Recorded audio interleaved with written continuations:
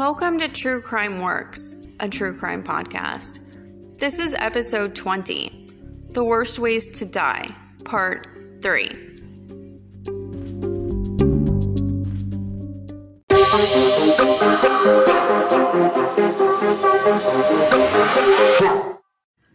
Hey everyone, welcome back to True Crime Works. I'm your host Ash, and this is episode 20. This is The Worst Ways to Die, part 3. This is the final episode in the series of The Worst Ways to Die. Part 2 was last week, and part 1 was the week before. And this is the third and final part. I really hope you enjoyed this series. I know I enjoyed making it. If you have not listened to the previous episodes on The Worst Ways to Die, or do not remember the premise, I will be talking about some of the worst ways to die and providing real-life examples on each of them. And they are in no particular order. Before we get started, I wanted to issue a trigger warning for this episode. This episode contains extreme content and descriptions of violence. If this is something that makes you uncomfortable, this may not be the episode for you. You may want to skip this episode. My only announcement is, if you could, please take a moment to rate, subscribe, and review wherever you get your podcast from. It really helps the show out, and it helps others find the show. Thank you so much for your support. Alright, that is the only announcement I have for this week, so let's just get into the episode. The Worst Ways to Die, Part 3. The final episode of the series. The first of the worst ways to die for this episode is death by dragging behind or beneath a vehicle. And you can imagine that this has got to be a really bad way to die. And this example that I have will prove that. On the 17th of September 2006, in the early morning hours, as most people began leaving their homes to go to work or school, neighbors made the gruesome discovery of a mutilated body lying in the road of their until now quiet subdivision of Castle Rock, Colorado. As emergency responders and police neared the scene, a blood trail in the road beginning on Interstate 25 led them to the victim, which was over a mile away. At the end of that road lied what remained of Luz Maria Franco Fierros, or Maria for short. She had been dragged behind her boyfriend's truck for over a mile and a half. So why did this happen? The conflict began when Maria returned home late the previous evening, following her shift at the Taco Bell. Her boyfriend, Jose Luis Rubinava, accused her of cheating on him with another man. And now, to be fair, we don't know the whole story because Maria is not able to defend herself, and we are only listening to one side of the stories, so we should take it with a grain of salt. During his trial, Jose's public defender claimed that Maria cursed his mother using pretty vile language. This caused him to snap, and he beat Maria. He told investigators 2 days after the incident that he had done this at least 10 times in the past. After he slapped Maria, he claims that she said, quote, "You don't serve me as a man. That's why I have other men," end quote.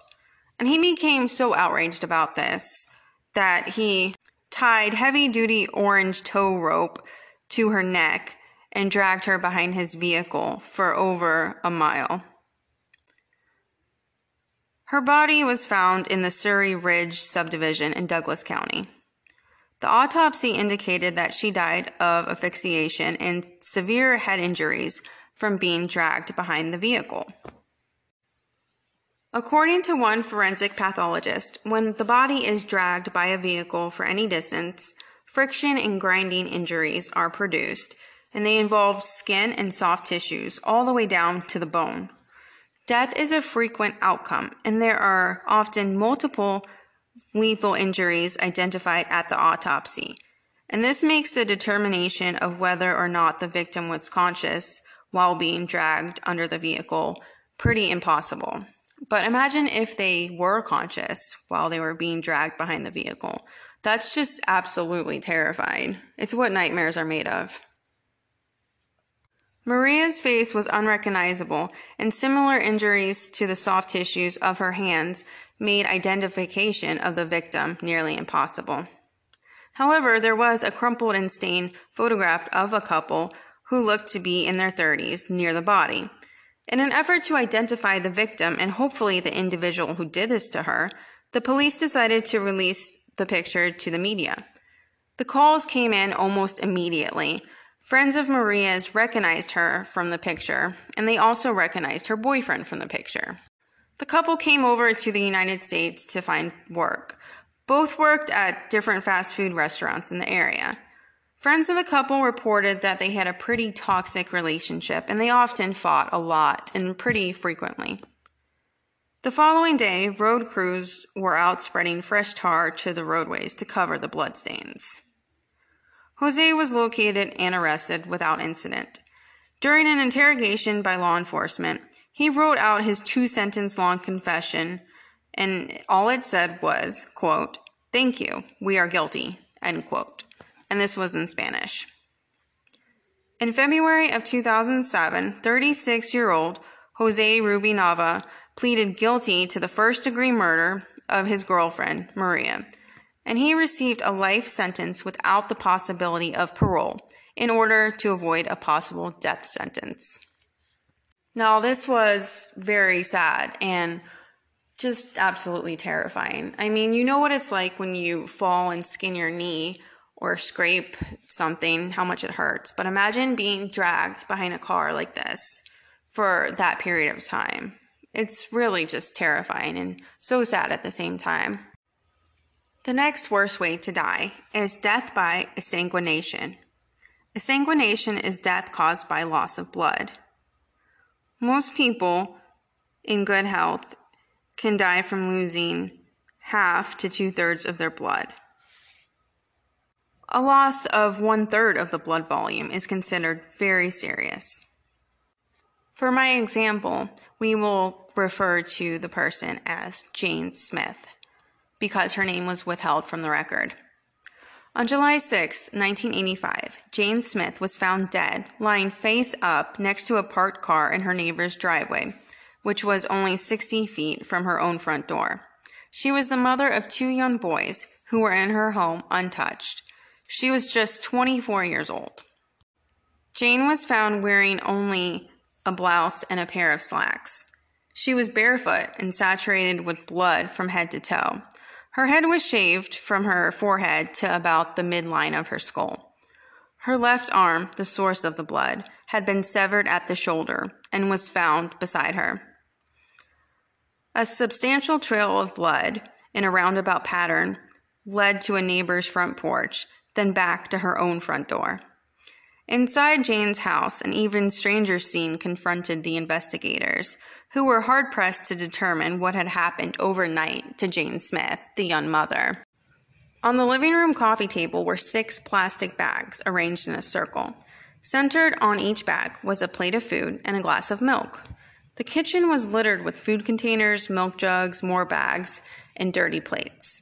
2 fresh-baked cakes, untouched, rested atop the oven. Jane's 2 young sons, aged 4 and 1, were found sleeping in the home. They were unharmed and had slept through whatever had happened in the home. Whatever had happened to Jane Smith appeared to have happened in the bathroom. A pile of her hair lay on the threshold, and the walls and ceilings were spattered with blood. The floor was slick with it, and blood covered every visible surface in there. On either side of the sink were arranged 3 more plates of food, each with a pair of forks.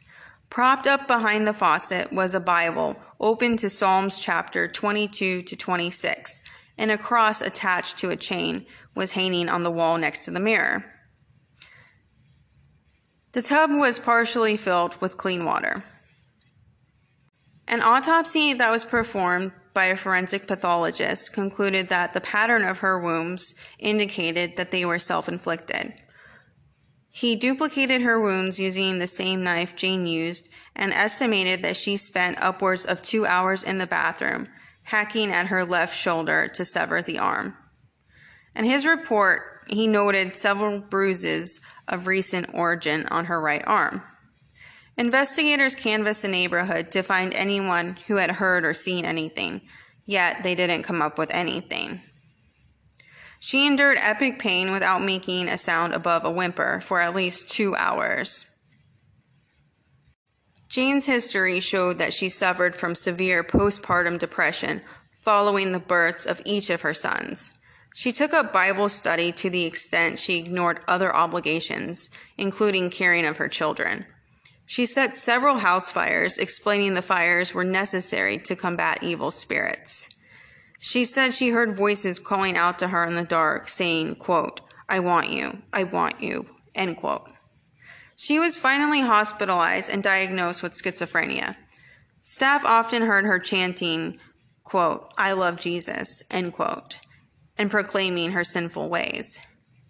But with treatment and medication, Jane made a good recovery and went home to be with her husband and her children. Then a whirlwind of events would come together and lead to Jane's death. 10 days prior to her death, she moved out of the home of her in-laws into a duplex in an isolated area.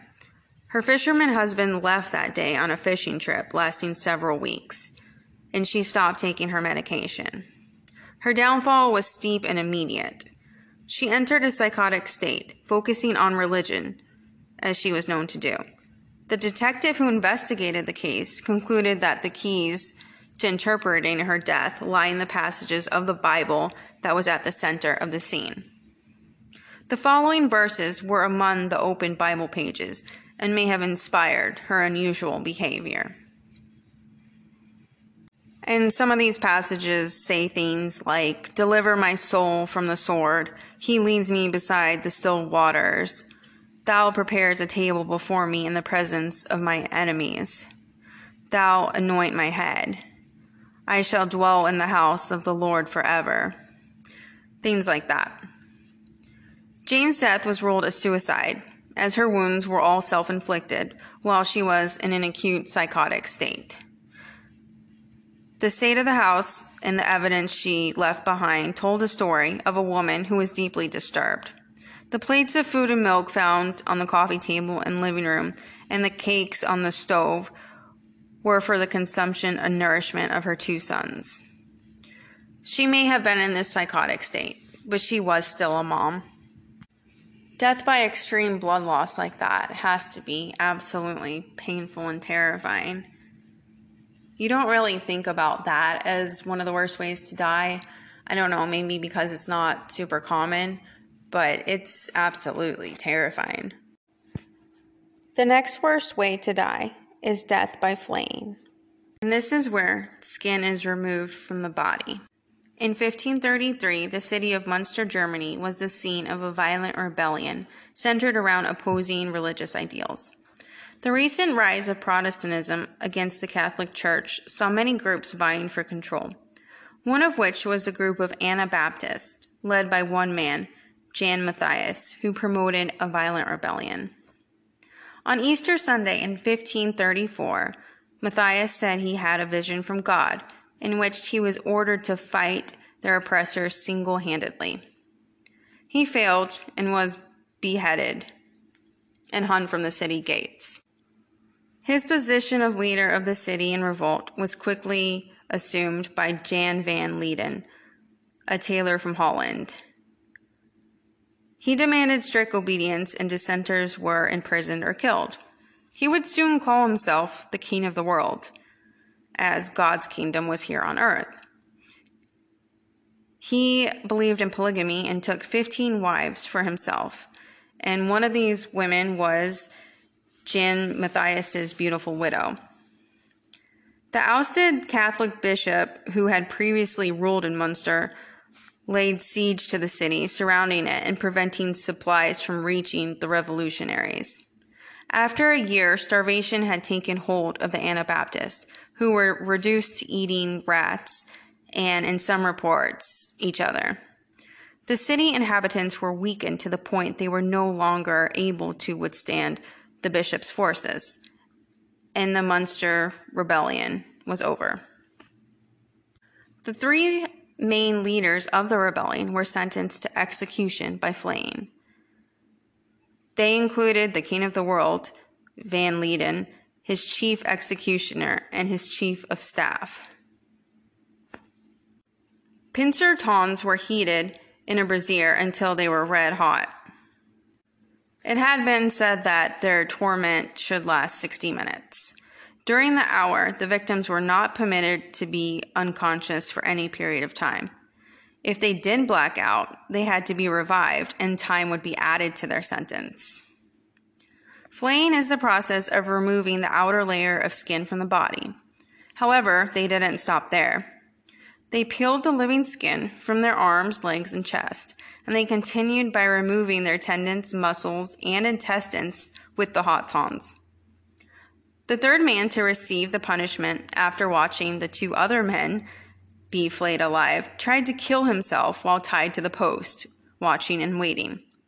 He was unsuccessful and was flayed in the same manner as the two men who went before him.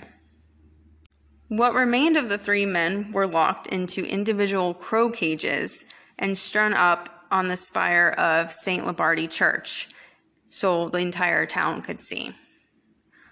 Crow cages resemble giant bird cages and were designed to torture men to death.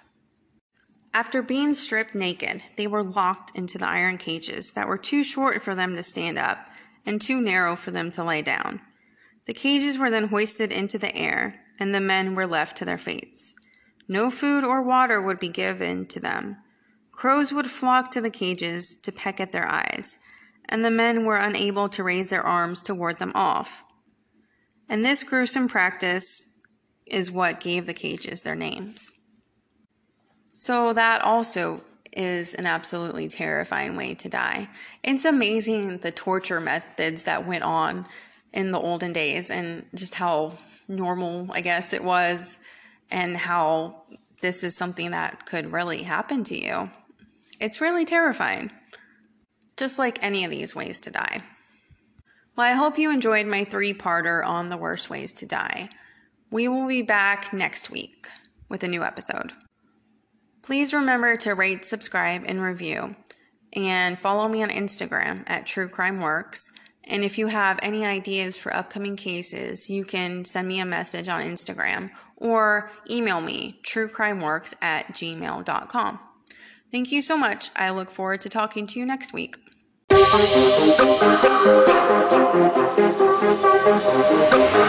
Huh.